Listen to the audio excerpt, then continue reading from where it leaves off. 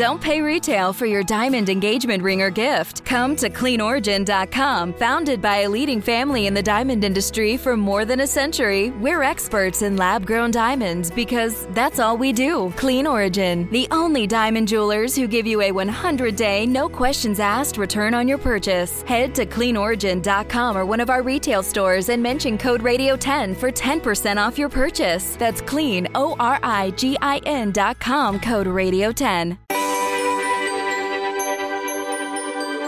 On February 18, 2021, the world watched in amazement as the next generation of Mars rovers set foot on the red planet.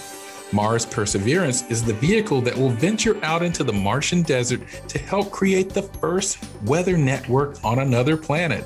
To explore the mission details of NASA's latest rover, we're sitting down with one of the experts, Dr. Manuel de la Torre of NASA's Jet Propulsion Laboratory. We'll break down the suite of instruments on board that will help determine the day-to-day weather conditions and how those conditions may affect the future of human exploration. Get ready for an out-of-this-world geek out. Manuel, thank you for joining us on the Weather Geeks podcast. Thank you very much for inviting me. It's a pleasure to be here. You know, we always ask our guests a question, and it's usually a question about how did you become a weather geek? I'm going to ask you a slightly different question. How did you become a physics and astronomy geek? It started as a child. I don't know, partly because growing up as a Boy Scout, I loved going out into the mountains and watching the stars at night and wonder how big is this universe, and in an amazement see how little we are compared to the rest of the night sky. And I don't know, that raised my interest in trying to understand what is out there. And that attracted me to astronomy and especially physics. Physics is also about what is the universe made of, what are we, everything that surrounds us made of. That's it. Yeah. No, so you have a story that's very similar to those of us in the weather world. Usually it's some storm or some event that happened when we were younger that sort of spearheaded our interest, and it sounds very similar. Let me give you, the listeners, some background on Dr. de la Torre.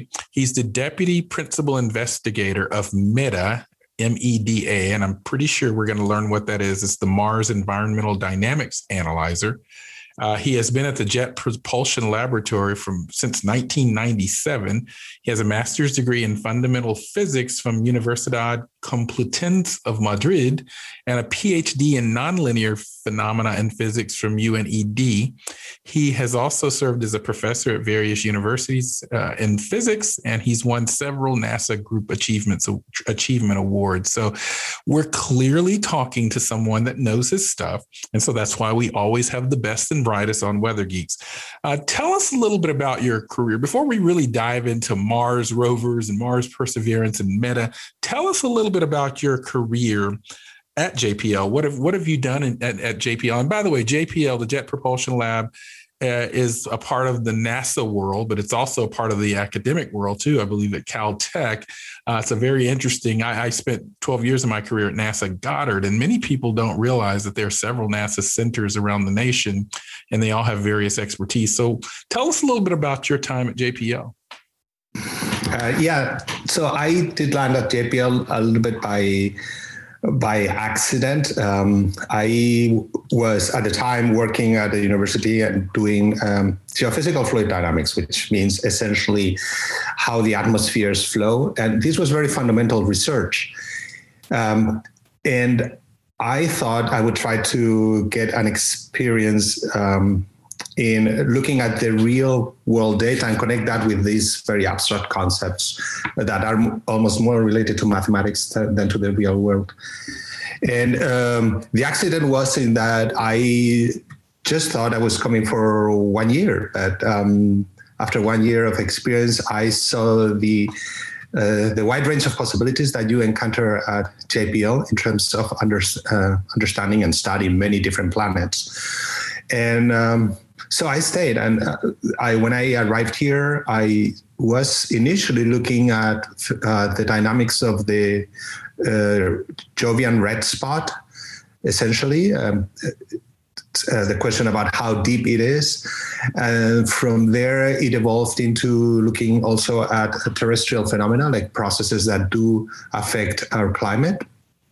And then I continued, while continuing studying the Earth's atmosphere and all these climate processes, I heard of the opportunity to join the Mars Science Laboratory.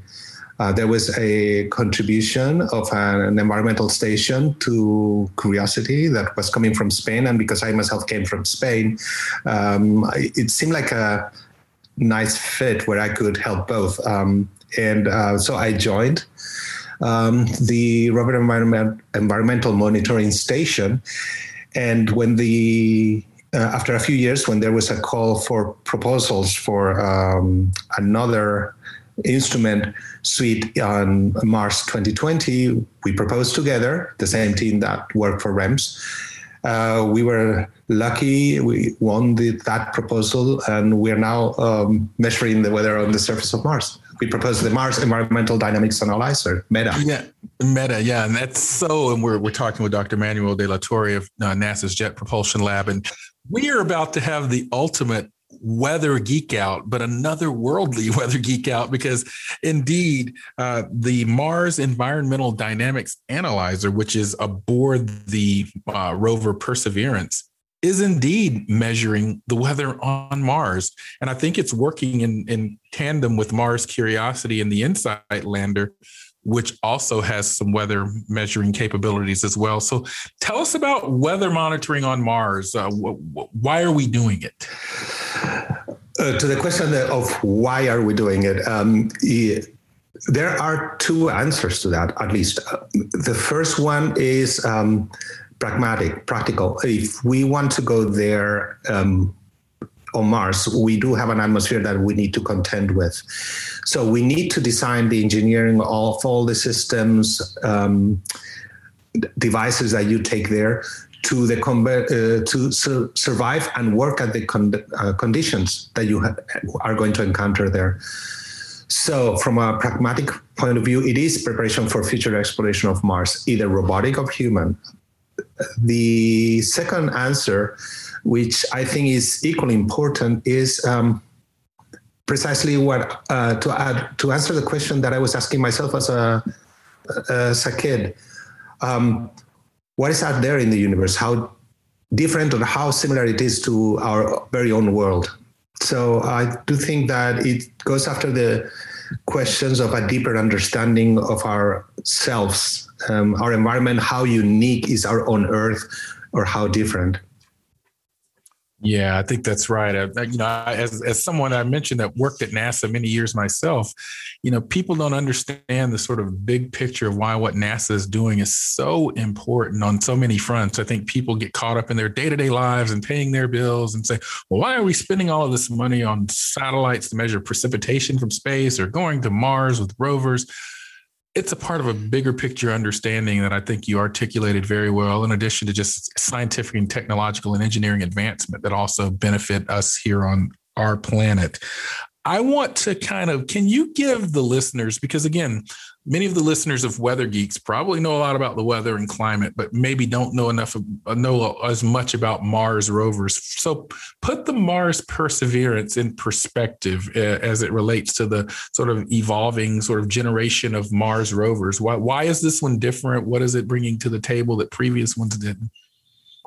Yeah. So the Mars weather studies started early on. In the first landed station was the Vikings. There were two platforms that landed in the 1970s, Viking Lander 1 and Viking Lander 2. They already carried temperature sensors, wind sensors, and they gave us the first look into what is it like on the surface of Mars. And in fact, one of them provided a barometer that survived for several years. So we were able to accumulate a record of 3 Martian years. Remember that because Mars is further from the sun. A Martian year is 2 Earth years. So it takes longer to do the full cycle. Is that called, do we call a Martian year a sol, or is that something else? No, a sol is a day, a Martian day. A day, I see. Which is about 39 minutes longer than a day on Earth. So we have a Martian sol, but then the year is twice as long as the Earth year. Yeah, we still call it a Martian year, and but we have not invented, well, we do use the concepts of northern or southern spring, northern or southern winter, but we also measure them in what they call areocentric longitude, which measures how far we are in our travel around the sun. So that's what they call, as I said, solar longitude or areocentric longitude, also best. So Viking, when I say that I collected, I think it was 2.5 years, probably of pressure data. That means 5 years, 5 Earth years of data. The other meteorological stations that came later with Mars Pathfinder, they were not designed to survive that long. So Mars Pathfinder, I remember I heard that it was initially designed for a few weeks, and it lasted 3 times as long as it was designed for. So we did collect more additional data. Mars Pathfinder had one novelty in that it carried temperature sensors at different heights, so that we would get a vertical profile of temperature near the surface of Mars for, I think it was about 3 months. Then we had Phoenix, which landed on at a high latitude near the edge of the polar caps. So it measured the weather, the environment near the poles. Then we did get the Rover Environmental Monitoring Station on Curiosity, REMS, which is the one that brought me onto studying the surface of Mars. And with some of the spares of REMS, they were able to nearly improvise another meteorological station on InSight. And now MEDA is an evolution of all the meteorological stations, taking everything we've learned from the previous meteorological stations. It has been refined and made more robust than the previous ones, so that we can measure, when we're measuring the same magnitudes like pressure, we have a higher resolution. When we're measuring temperatures, we're measuring it at different heights, as I mentioned that Mars Pathfinder did. When we are measuring radiation, now we are measuring different colors, which allows us to provide more information about atmospheric aerosols. Aerosols, when they interfere with the solar light, they do through scattering and as well as through absorption. They give us an information of how many aerosols do we have in the atmosphere. They provide us information about the particle size. Their color tells us if these aerosols are dominated by either ice or dust. We have relative humidity sensors, which still are challenged by the low atmospheric moisture of Mars. The relative humidity on Mars, even though there is water vapor in the air, remember that it is a very thin atmosphere. It is 100 on the surface. Its density is about 1/100th that of the Earth. So it's the kind of densities we would find, say, at 30 kilometers above the Earth's surface. So the clouds, even when they exist, and they do exist both on Mars and on Earth, at 30 kilometers, because the atmosphere is so thin, those clouds contain very little water. So any sensors that you send there, they are really, they're up to a really tough task. And what happens on Mars is, as soon as the sun goes up, we do have the water vapor.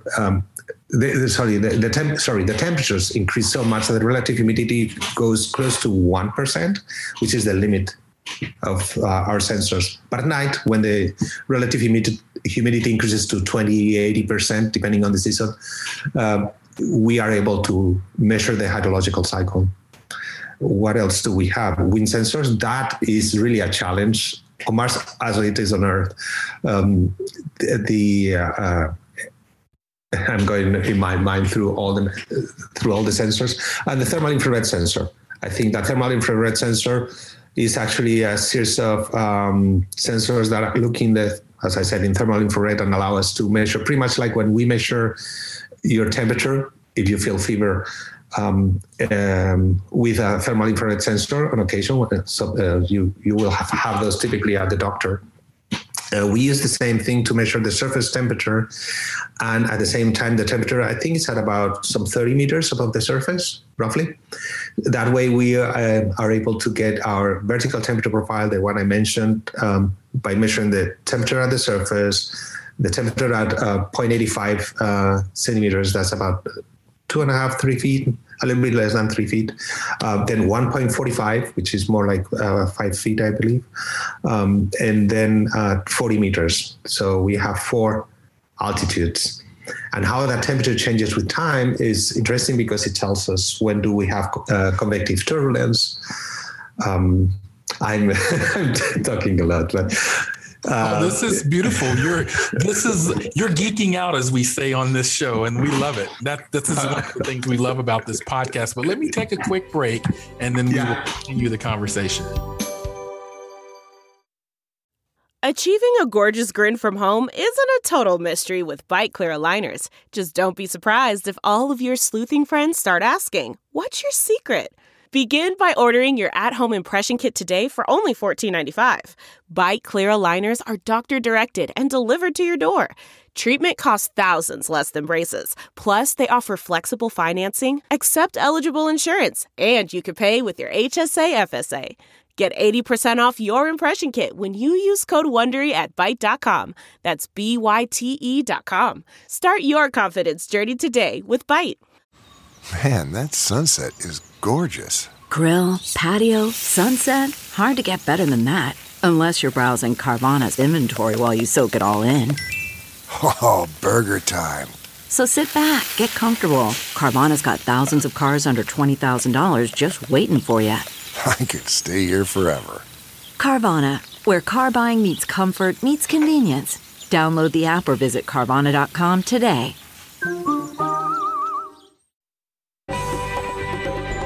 And we are back on the Weather Geeks podcast. I'm Dr. Marshall Shepard from the University of Georgia, and I'm speaking with Dr. Manuel de la Torre. And you just heard what we do. This is what we do on Weather Geeks, and I love it. He was geeking out on weather Martian style. And one of the things that he talked about is how the evolution of these programs on Mars have brought us to the point where the MEDA instrument carried to Mars on Perseverance has provided us perhaps with the most advanced suite of weather instruments on the planet to date. And that builds on those previous missions. I want to talk a little bit about where these rovers are located taking these measures. But you mentioned earlier that there was one that went up to the polar regions. I believe InSight and Curiosity are located near the equator, as I recall. Where's Perseverance and MEDA? Perseverance and MEDA are on Jezero Crater. I forget the exact longitude. It's still relatively close to the equator, but it's further than InSight and MSO. So we are in the northern hemisphere, which exposes us to a few more behaviors. I think I looked at once, where would we be if we were on Earth? We would be more or less in the north of the Indian subcontinent, while Perseverance is more in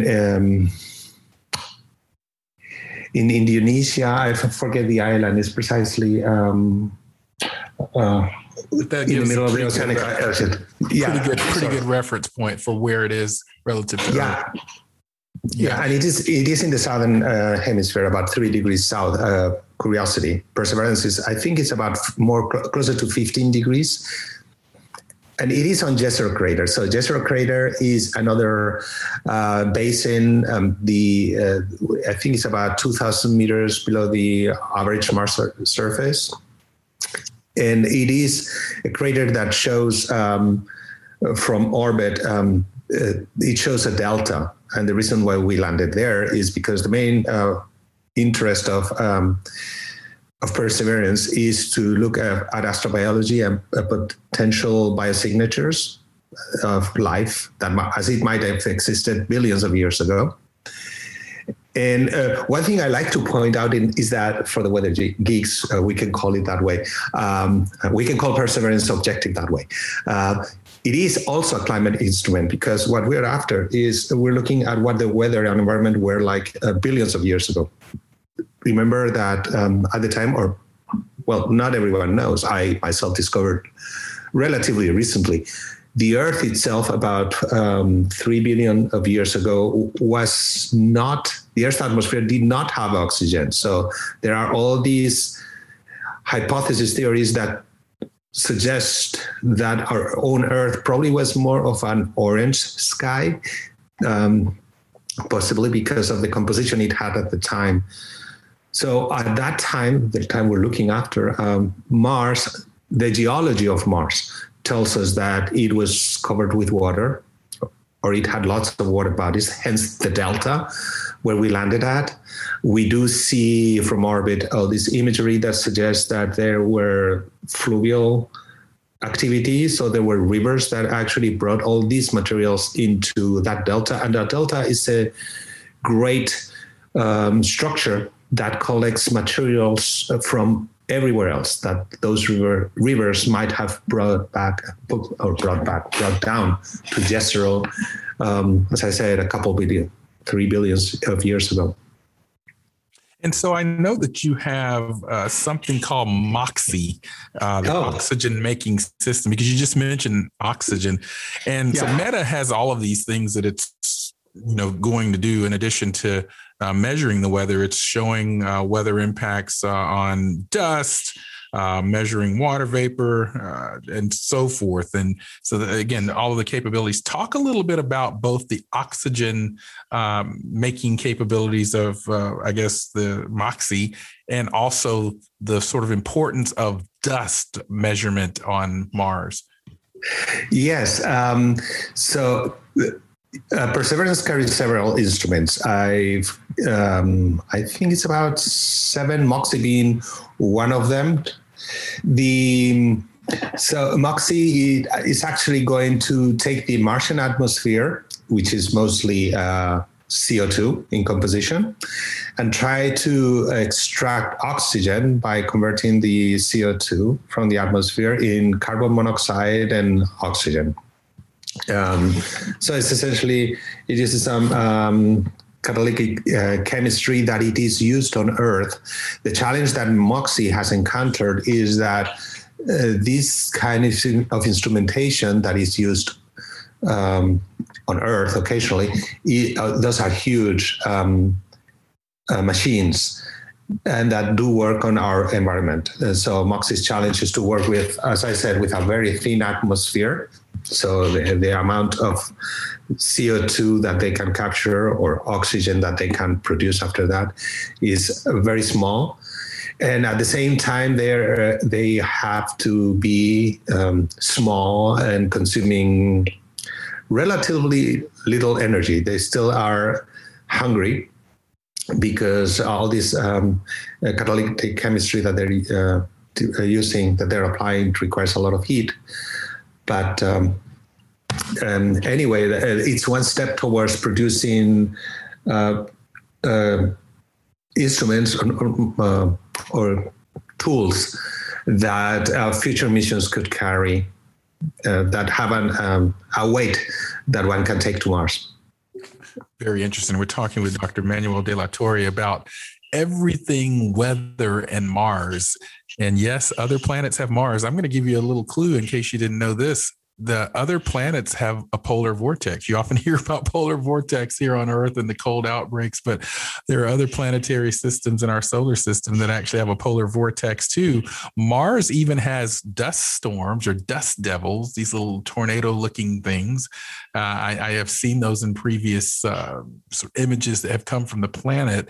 One of the really important things about MEDA, and you mentioned this earlier, is its ability to measure particulates or aerosols, because dust is a critical sort of, I guess, geological or geochemical process on the planet. So talk about MEDA and the Perseverance and the role of dust on Mars. Yes, on Mars, there is very little water, as I said earlier, and the main contributor to the heating of the atmosphere is actually dust. Mars is a dusty planet. Has a couple of interesting differences with our own Earth. The first one being that when we do look at the planet, even before, I think it was the first probe that was sent to Mars, all of a sudden encountered itself nearly engulfed in a Martian storm. Well, it was high enough that it was not engulfed, but it did see the darkening of the Martian skies. Because on Mars, there are dust storms all the time, but some of them do get to engulf the whole planet.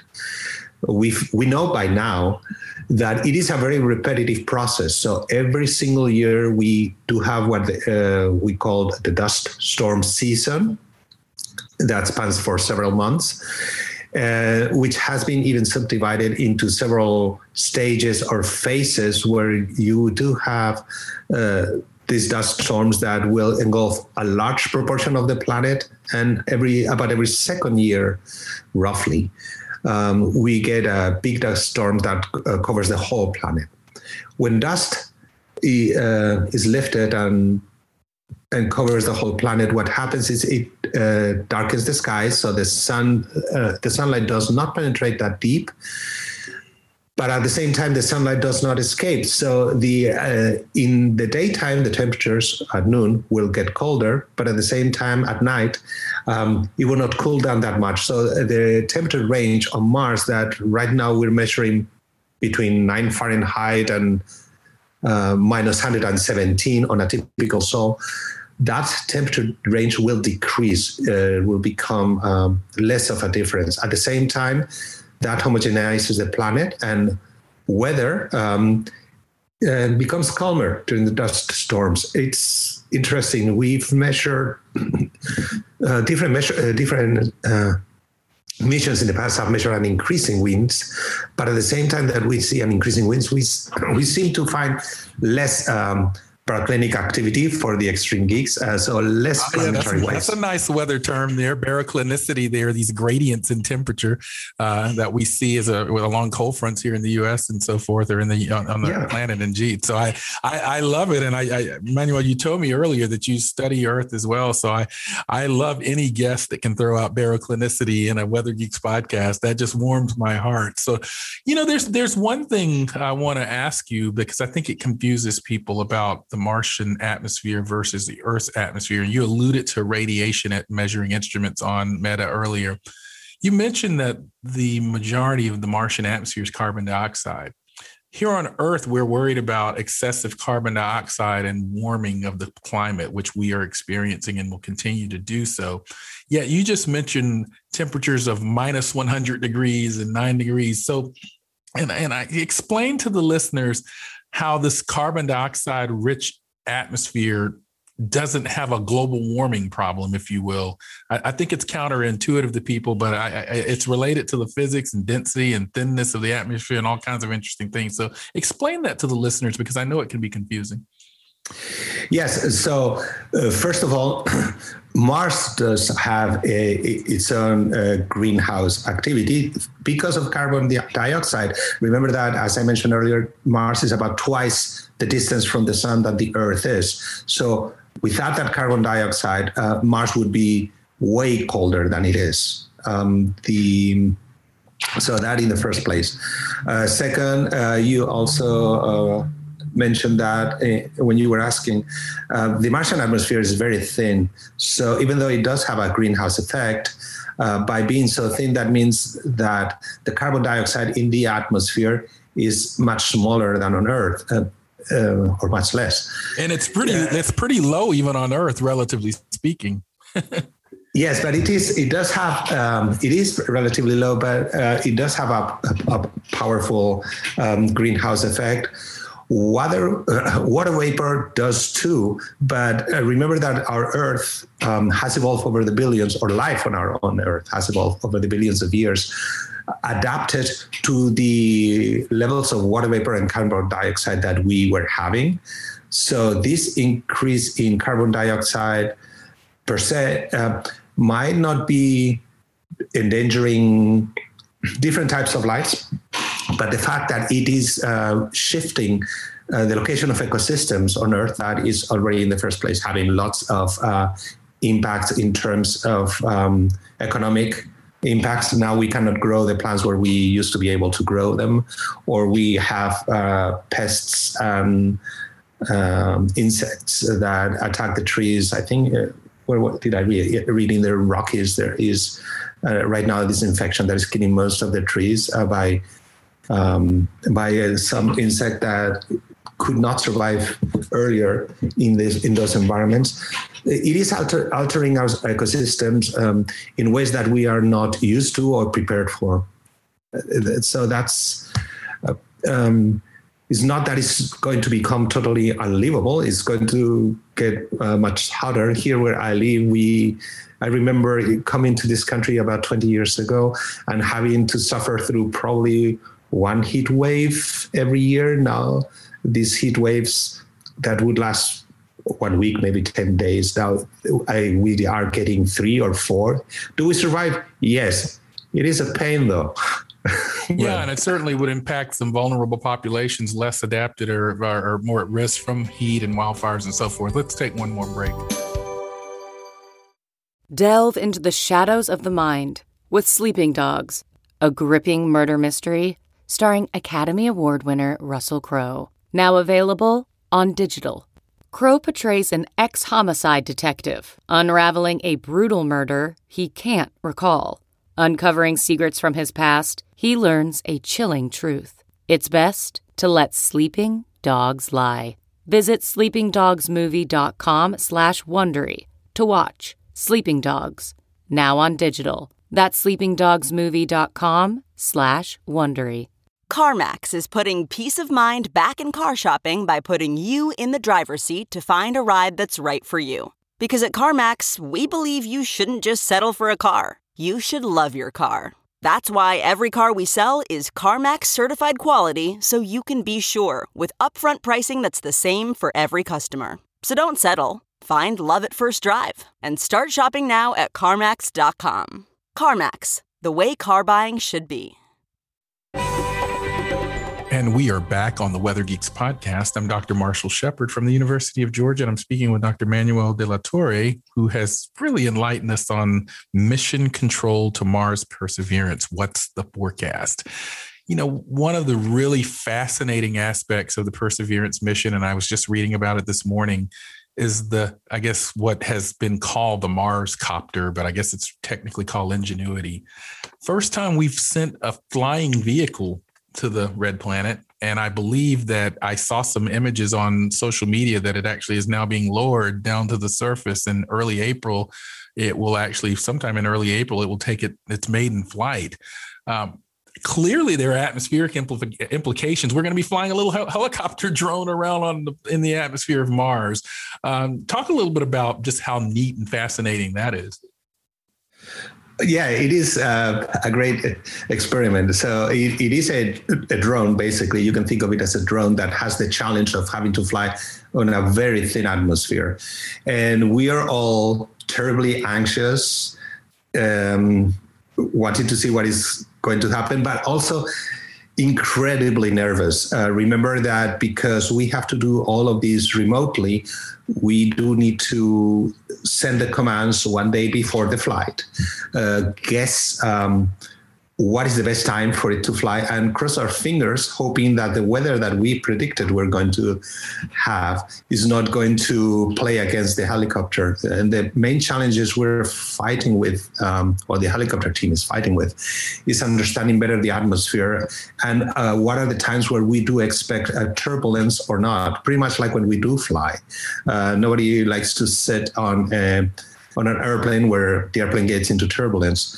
Now, on Earth, where we've been developing airplanes and helicopters for longer than a century, we've learned to design those systems. Now, this is the first flight of a helicopter on the Martian environment. So, as excited as we are, we're also terribly nervous about how that's going to go. Here, when we fly a drone, typically those of you who might fly a drone, I've only seen other people do it. You decide if this is a good day, you go out, you start flying your drone, and then you see in real time how is it behaving, and you can make decisions about, okay, let's land the drone or let's keep flying. We cannot do that. You're right. Yeah, it's a little bit of a different problem. And you mentioned something else that I wanted to kind of ask you about. You mentioned the forecast that you make. Are you using numerical weather prediction in the same way that we forecast weather on the planet Earth? I mean, we're solving these complex Navier-Stokes equations, thermodynamic equations on a rotating body by giving it data and then running solving those equations forward in time on very large supercomputers and so forth. Are you doing that to make forecasts on Mars? Yes, we've been doing that for a good long time. In fact, it's part of our entry, descent, and landing preparation, because once you enter the Martian atmosphere, at the speeds that the spacecraft is entering, the atmosphere is still going to affect you. It's still going to produce drag. We use the drag to our benefit, or the entry, descent, and landing engineers use drag to actually help navigate and control a little bit the destination of the spacecraft as it lands. Then when the parachute is deployed, the parachute is exposed suddenly to the Martian winds. The parachute has to provide enough resistance to the atmosphere that it produces some lift or some slowdown. And when it does so, it is also at the same time exposed to the strength and direction of the Martian winds. So it could deviate the spacecraft from where it is going to. And in order to do those simulations, we do use the complex global circulation models. For the helicopter, it is a different problem. Pretty much like on Earth, we have what also the geeks call microclimate or micrometeorology, which is the meteorology at a local place. For instance, where I am at right now, next to the San Gabriel Mountains, the mountain weather is pretty different from 1 mile downhill where it's on the plain, it's on the basin. So even though on the large scale you are within the same weather system, you still experience differences where the topography is affecting the type of winds you're exposed to, the hours at which you get winds, especially near the mountains where we have this downslope jets in the evening or upslope at noon. The helicopter is going to be subject to the same kind of dynamics and phenomena. Yeah, that's going to be really challenging. But as I say from my days at NASA, we got paid to do really hard things, and usually NASA does a good job at pulling them off. Even just going to Mars so frequently and landing as if it's routine now. That's a really hard thing still to do, and NASA's doing it with regularity now. So kudos to you and all of my former colleagues and the NASA engineers and scientists and all the contractors and support staff. Kudos to you all. We really have to end it there. But before we do, it's time for our Geek of the Week. We like to highlight a scientist superstar, a great geologist, or a weather weenie at the end of every podcast. This episode's Geek of the Week is Howard Gebhardt. Howard is an air quality meteorologist at Air Resources Specialists Incorporated. He first decided to become a meteorologist when he was in 7th grade, and he uses his weather expertise in his day-to-day job and has even appeared as an expert witness for air pollution exposure. Wow, Howard, that's really cool. He's no stranger to crazy weather, as he witnessed the devastating Colorado flooding in 2013, the 1997 floods in Fort Collins, and more recently, the terrible air quality from October 2020 Colorado wildfires. Thank you for all of your hard work, Howard, and congratulations. And don't forget to follow Howard on Twitter @GebhardtHoward. Now, if you think you know someone that is deserving of being our Geek of the Week, be sure to follow us on our social media handles. Is there anywhere, before we let you go, Manuel, that people can follow you or the mission on Twitter or on the web? Yes, we do have a website. March 2020 has a website that even shares all the pictures that we are taking from the surface.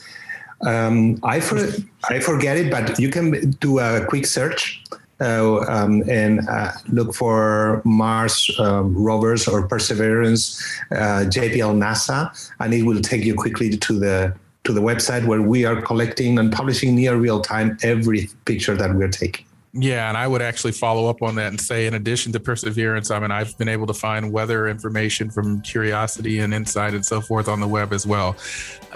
Manuel, thank you for joining us on the Weather Geeks podcast. Thank you very much. It's an honor to be here. I'm Dr. Marshall Shepard from the University of Georgia, and we will see you next time on Weather Geeks.